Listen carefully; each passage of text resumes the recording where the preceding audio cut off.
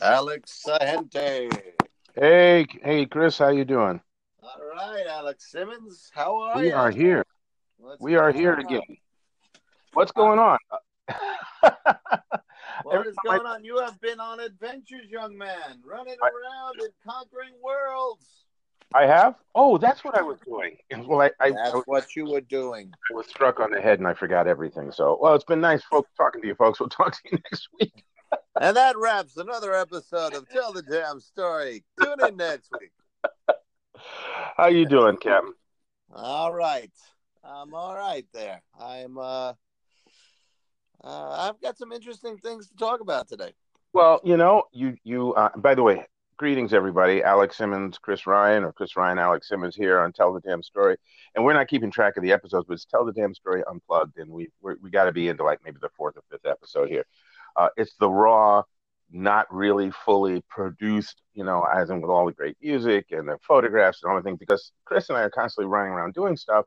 And we find that the bigger the production we make on the episodes, the more likely they're not going to get up for like weeks and weeks.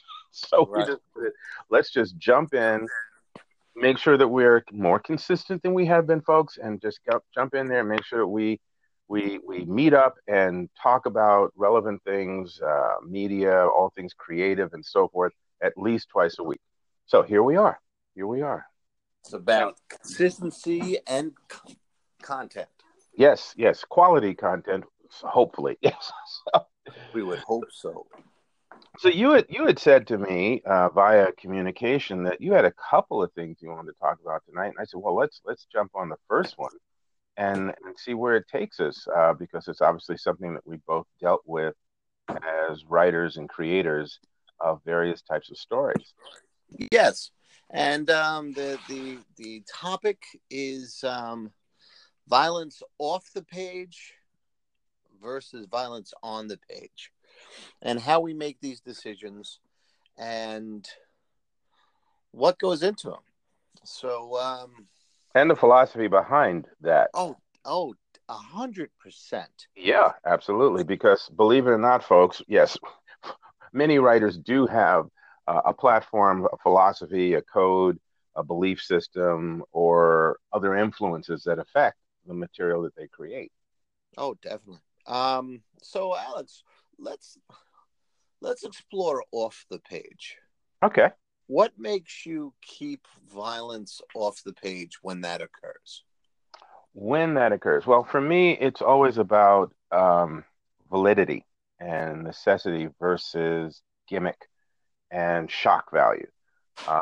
I I'm not a gimmick guy. I mean, gimmicks to me, fun things that are gimmicky are things like gadgets and stuff like that that are in a cool story and they're used properly. I think those are fun. Or gimmicks sometimes it's a quirky little thing that you throw into a story that's already been fully fleshed out and the characters developed. But I hate gimmicks when basically that's all that holds a story together is gimmick number one, number two, number three, number four. So to me, a lot of what happened, and this is going back several years, a lot of what happened in the 80s and 90s was the violence kept ratcheting up, up, Are we talking up, about up, comic up. book violence? What are we talking? What are you Well, talking I think that media violence, I mean, obviously there's violence in real life, and that's another, not necessarily another conversation, but that's another arena. But certainly media, the allowance of media violence began to escalate really, if you want to go further back, in the 70s. What film, let's talk about film because I think that, yeah, a lot of people read, but I think hundreds of thousands of people go to the movies or watch television all the time, and they suck that in sometimes for hours and hours on end. So, the codes, the rules to what kind of violence, how it's shown or depicted, all of those things started changing in the 70s and coming forward. And so by the time you get into the 80s and 90s in comics in particular, um, the violence was off the charts. about? Right. And Well, let's before we jump, let's go back to the 70s. Can you name a movie that you think was a turning point? Because I can think of one turning point, okay, I'll put it to you in this the way. violence. In the violence, although I didn't see the movie, so it's really hard for me to comment what went on in it. But I do know that certain horror films really took it up. And I don't remember the name of this movie, but I can see the poster. it was an illustrated poster, so it wasn't a photograph. It was an illustrated poster of it looked like a male from the knees down in denim pants. They were baggy on top of sneakers, and in one hand he held what looked like a huge butcher's knife, and in the other hand he held a woman's head, dripping blood. Oh, I think it was that the Hills Have Eyes, No, no, that came after this. or was this the Texas Chainsaw? Is that what you're looking No, at? this came before that. This Oh, was you this got was me, possibly pal. one of those obscure films that Okay. I feel like really, if it didn't start at all, it was at the very beginning of that wave. Well, I'll go more mainstream for you. Okay. And this was, I think this was at least nominated, if not Academy Award winner. Mm-hmm. Taxi Driver. Ah, Because yeah. I think Bonnie and Clyde were very violent. Yes. The Wild Bunch very violent. Mm-hmm. Godfather very violent.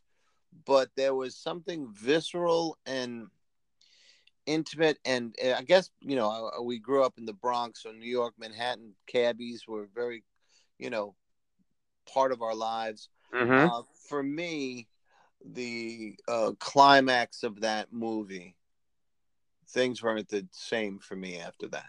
Well, I think that again, violence, and I know this. Your original question was why I keep, when I keep it off the page or the panel, why?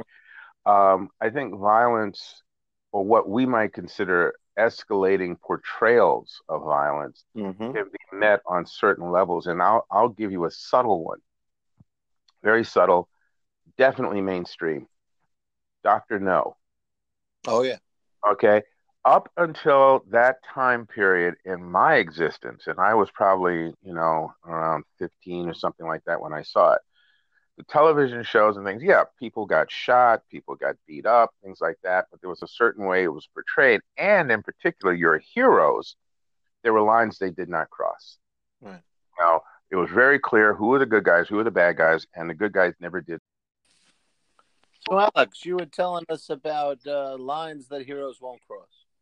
Well, yeah, I mean, it was the attitude was a good person, a role model, good guy or gal. There are things they wouldn't do, and one of them is, is shoot down an unarmed person, take a life without just cause, or whatever way you want to phrase that.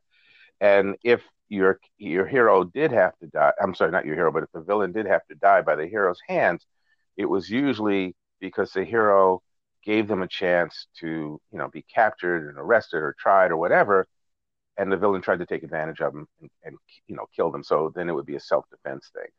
So with Right. Bond taking this guy out, who was already helpless, it was in the story. It was Bond saying, "I'm not leaving you to come after me later.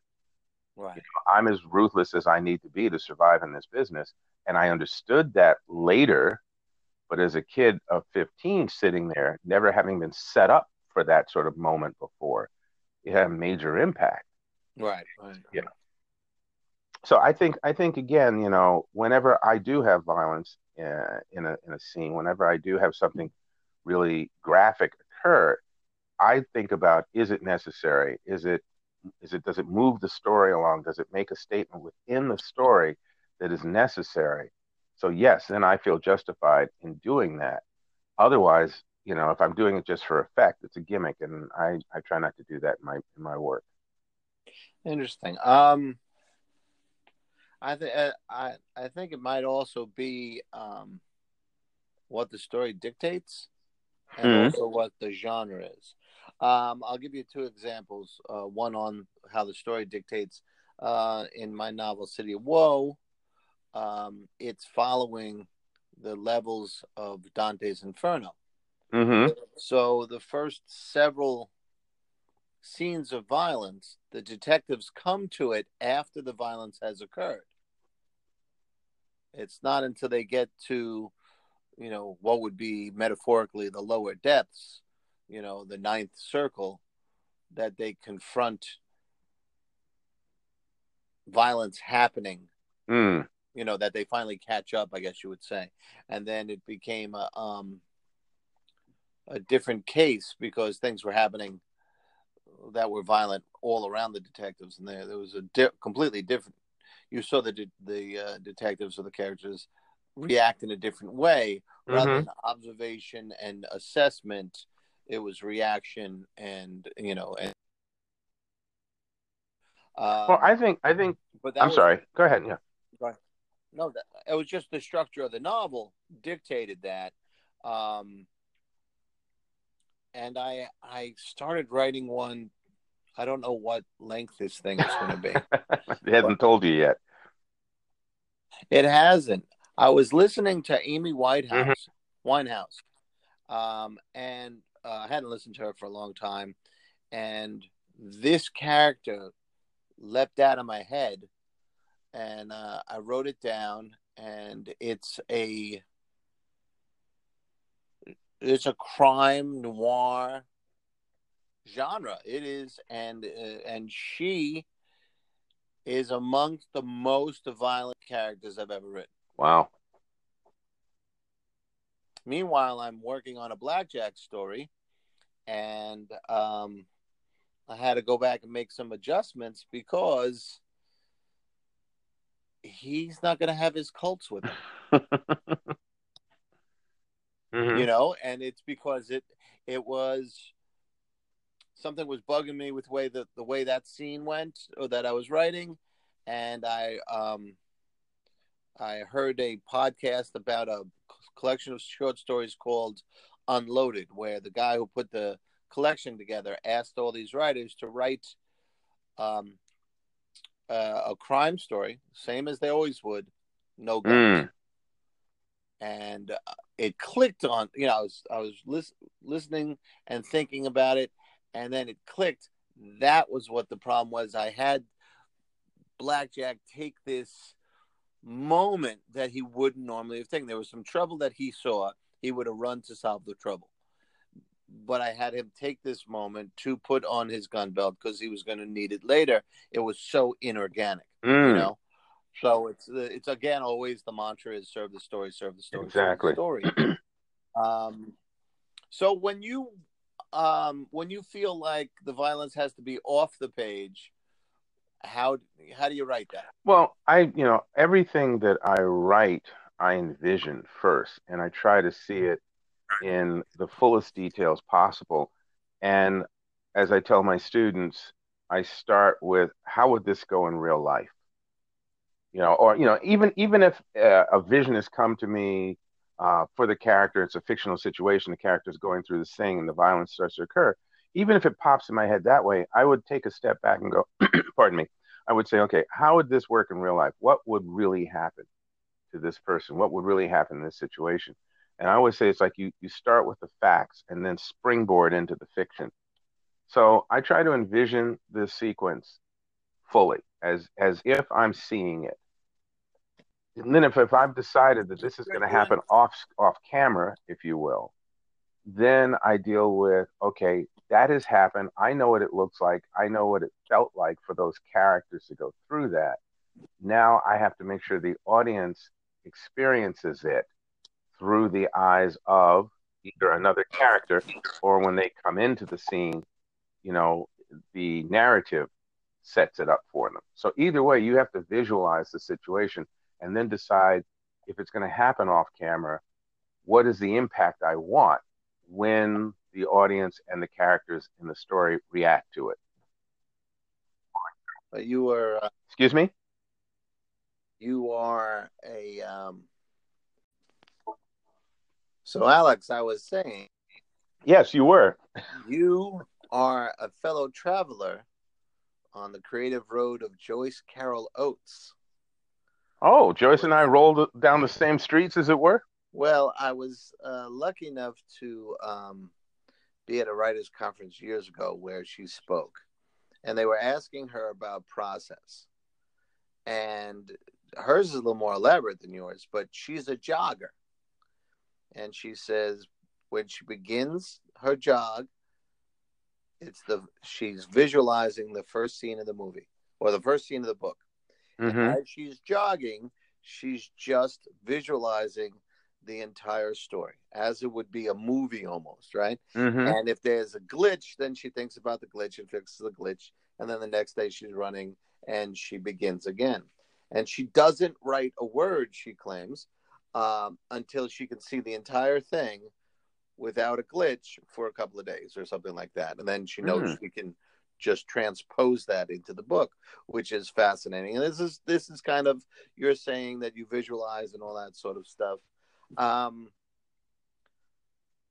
Sometimes I do, sometimes, like yesterday, Mickey Jones just demanded to be on, there was that scene to write, and it was, like I said, extremely violent. It'd be interesting to see where she goes, Yeah. But my tendency is to plan a little more. So this is completely an experiment for me that I go back and forth. The Blackjack story, I know all the steps that have to be written to complete that story. This one I don't. It's funny. Yeah, I'm curious because I know like with a police procedural or with a mystery story, in order for it to work, you have to plan everything out. And I tend to say again to my students, as I know you do, you've got to be all the characters. You've got to. I always say you've got to commit the crime so that you know how it was done, which then leads you to figuring out what clues the detective or the detective-like character is going to pick up on in order to solve this. Right. If you don't know how the crime was committed and you got a character running around trying to solve it, they're as much in the dark as the real cops are in a given situation where they have no clues. Period. It could be anybody in the city. So I think that I'm curious how when you were doing, pardon me, when you were doing the first City of Woe, and I picked the first one because again, you were, to my knowledge, and please correct me if I'm wrong, you had spent some time with the two lead characters in your head, developing them. I'm sure you had notes and things, but you really hadn't lived with them as fully as by, let's say, the second or third book. So I'm just curious, when you were writing that first book, how well did you know those characters and how much planning did you do in terms of, especially since you're using, Dante's Inferno as a template for the for what they go through. The main character existed before I knew I'd be using Dante's Inferno. I recently posted on my Instagram, Chris Ryan Writes, a first page of something I wrote way back in 1991, which was or was it 81? I forget when it was. It was way back. And it was, I guess it was 83 or 84. But it was for my BA, my final writing class in BA, I wrote a treatment for a novel. And the only word that still exists from that treatment, besides the draft that I have, but that has moved on to City of Woe and City of Pain and all that, is the main one of the main characters' last name, Mallory. He had a different first name, he had a different job, all that sort of stuff. So these ideas rattle around in your brain and all that sort of stuff. And then I went and I was a journalist, and then I was a teacher for a while, teaching, among other things, Dante's Inferno. And then it all kind of came together. While I was in grad school, I was writing City of Woe, and I wrote it 5 times and then submitted it as my my master's thesis. And I won an award from Rutgers for it. And then I rewrote it 5 more times. So that's how I lived, so thoroughly with those characters. Once all of that was accomplished, I knew Mallory and Gunnar so well that it only took me 7 rewrites in 3 years to write City of Pain. And then I got a little better, and I got a little bit, so these things happen. But The If we idea, go back to, I'm sorry, I just want to go back to the theme of this particular episode, which is that's where I violence was on going off back. the page. Yeah. Oh, good. Fine. But See, we're the thing with those two characters, they're I took something that I had. My father was a cop, right? And I took something that he said to me once. You know, we were watching some cop show or cop movie, and you know, everyone's firing their weapons. And he looks at me, he says, 28 years on the NYPD. I fired my weapon once by accident as a rookie. He says, no one shoots that often or that recklessly. So Mallory and Gunnar do not shoot recklessly, you know, or they shoot only under duress or what, you know, whatever the situation is. But, you know, so most of the violence is off the page until, you know, until things are getting crazy, you know, or there's other kinds of violence, you know, sometimes, if we're following a villain, the villain might be more violent than the hero, you know, because it sets a tone for what that character will do. You know, you can have a villain kick a cat easier than you can have a hero kick a yeah. I hear you. I hear smack a child. Yeah. You know, there was an episode of, and just to show again, you know, in terms of my head, what what I can take in as entertainment or reject as entertainment, you know, depending on the storytelling. One of the shows that I used to watch quite a bit, and people can think of me what you wish, is the newer version of Hawaii Five O. And you know, here's a classic situation because I can compare the characters of the original '80s series with how they're depicted in this more present day series. And there's some quirky things and some more, you know, raw things that happen between these characters than ever would have happened with Jack Lord Oh, and James sure. McArthur and all that. But I like the writing. I like a lot of the interactions of the characters. And there's one sequence, you know, by the time this particular sequence happened, I think it was like the second or third season. So you really spent time with these characters as an audience member. And one of the characters is after this guy who we have already seen as a vicious, brutal, sleazy killer. And he's sadistic and he's done something really horrible. I'm not going to say what because, you know, again, folks may be watching reruns or whatever. But he's done something sadistically painful and seriously disturbing to one of our heroes. And our hero finally catches up with him. And there's a shootout and the villain runs out of bullets and is wounded. And our hero closes in on him. And the villain, he's got the gun pointed at the villain. And he's basically, you know, pull the trigger or don't, you know. And again, heroic figures, that's a conundrum right there. That's an ethical call right there. Do I do this? This person shouldn't be here, or I hate this person because what they've done terrible things.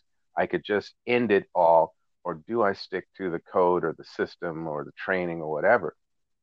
And you know, looking at that scene, you know, there's certain things you expect to happen, but in today's media and the way, you know, entertainment is handled, you don't know anymore what your heroes. What were you saying about heroes, Alex? I was saying that, you know, today's handling of heroes in what we would consider our modern day media, you don't know anymore. You don't know if the hero is going to play by the quote unquote rules or if they're going to be more of an anti-hero or if they're going to be more quote unquote human and have flaws and frailties the way, you know, and deal with the situation the way quote unquote a regular or a real human being might. In which case, yeah, they might pull the trigger or they might do this or they might do that. And, It makes it interesting storytelling wise, but it also plays a different kind of head game with you. well, I would say that there's a leading or a top audience getting, that's in eloquently put, TV show that has out and out broken the rules at least twice this season. Well, once last season, where they brutally killed uh, one beloved minor character and one beloved major character in ways that just, I mean, it lost some audience. And in this last episode that just aired, the very number one main character out and out lied. Without justification or excuse, if you will. Without giving a crap. And it's there was some, banter in the fan circles about whether that shattered the character or not. It's interesting that I think that this show may be purposely messing with our expectations of characterization. This gets us far afield from our original question, but it all kind of weaves back together. Whether you I would agree with the second on one. the page or off the page is tied together with expectations of character, and whether you're going with those expectations or pushing against those expectations, whether you are trying to make the scene organic or whether you are playing with structure. I myself, I'm like my style of writing has to be, I guess, like a bass player in a rock band. The best or the best bass line is felt more than heard. It has to be organic, right? It has to be the groove. I think the author's part in a story should be like that great bass line where you're not aware that the story is, that somebody on the other end of the keyboard is telling you that story. That is no longer universally held. Some people are saying, no, it's about the structure. I don't, that's not something I subscribe, but it definitely dictates or helps determine how you're going to use violence or not violence. I mean, if we look at the Deadpool movies, they use violence to much more comedic effect than, Taxi Driver way back when, or Logan last year used a lot of violence, but to dramatic effect. Deadpool, it's to a comedic effect. Both of these things are planned. Both of these are executed by the writers, but to different ends. So I think that's part of how we come to that determination, to show violence or not to show violence.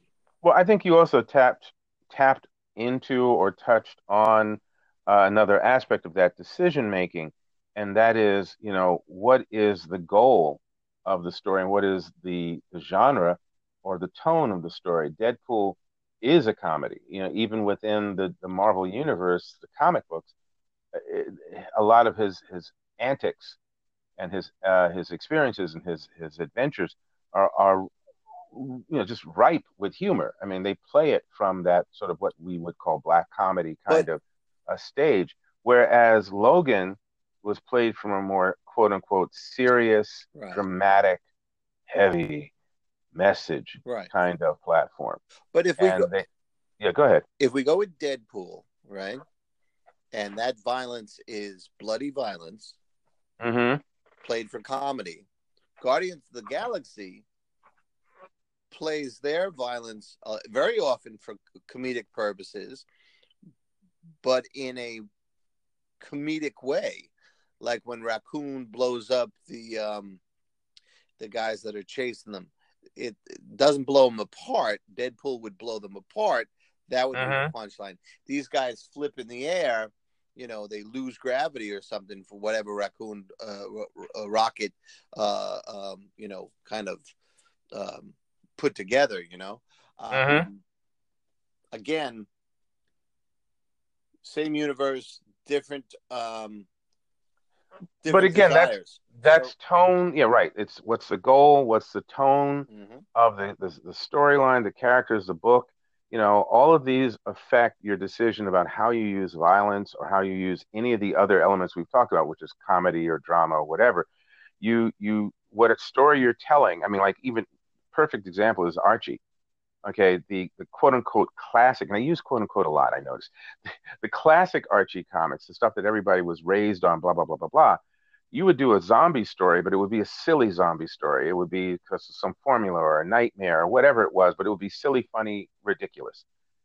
Then they decided, no, we want to land more solidly in the universe that's making the money these days, or that's pulling in the audiences these days, or we want to appeal to another group of folks. So we're going to do, in effect, Walking Dead meets Archie, and that's what the Afterlife. So Archie had took on a different tone. Well, yeah, absolutely. I mean, again, the classic Archie is again the silly, goofy, can't choose between Betty Veronica, and any kind of wild stories like Archie meets the Punisher. Anything else that is thrown into that Archie universe becomes goofy, silly, funny, safe. But then they decided they wanted to go for a different audience. They wanted to appeal to a whole nother crew of folks out there. And so they came up with, and so instead of a zombie story where somebody drank some silly formula and everybody's running around kind of acting sort of like a goofy zombie, they did it in effect, like I said to you many times, it's like The Walking Dead meets Archie.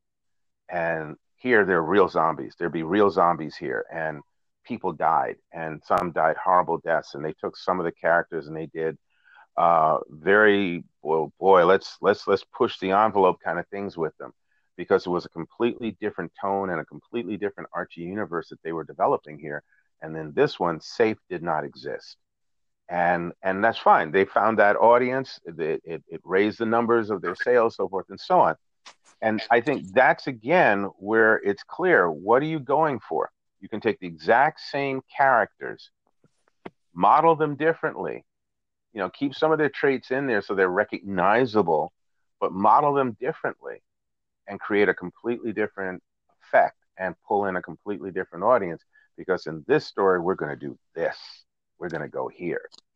And that determines whether the violence is on the page or off the page. Yeah, that's one of the things absolutely that makes that determination. I think the writers make that determination, as you and I have sort of stressed, and it's based on what we're going for with the story. I think again, when you choose, even if your editor comes to you and say, "Look, we want to do this, this, and this with the story. What can you come up with?" Even if they're giving you some direction they want you to go in, you still have to pull the pieces together and decide what's going to work best for the outcome we're shooting for. And that's where we are, and that's one of the other tools that's necessary in telling the damn story. There you go. Boom, boom, boom. I was wondering whether you're going to get there or not. Hey, here we are. So that's it for this episode. Thank you for joining us, and as always, we keep asking. Tell us what you think. Tell us how you feel about what we've talked about. Do you have some insight that we didn't mention, or do you think that we're completely out of our minds, which we probably are, but that doesn't mean we're not right. Really, just weigh in and let us know what you're thinking. And questions, recipes, we're interested. Yeah, that's right. Yeah, absolutely. Recipes, especially. Some oatmeal raisin cookies. I would definitely like to hear a good recipe for that. And be with us next time. We'll talk to you soon. You got it. Take care. Take care.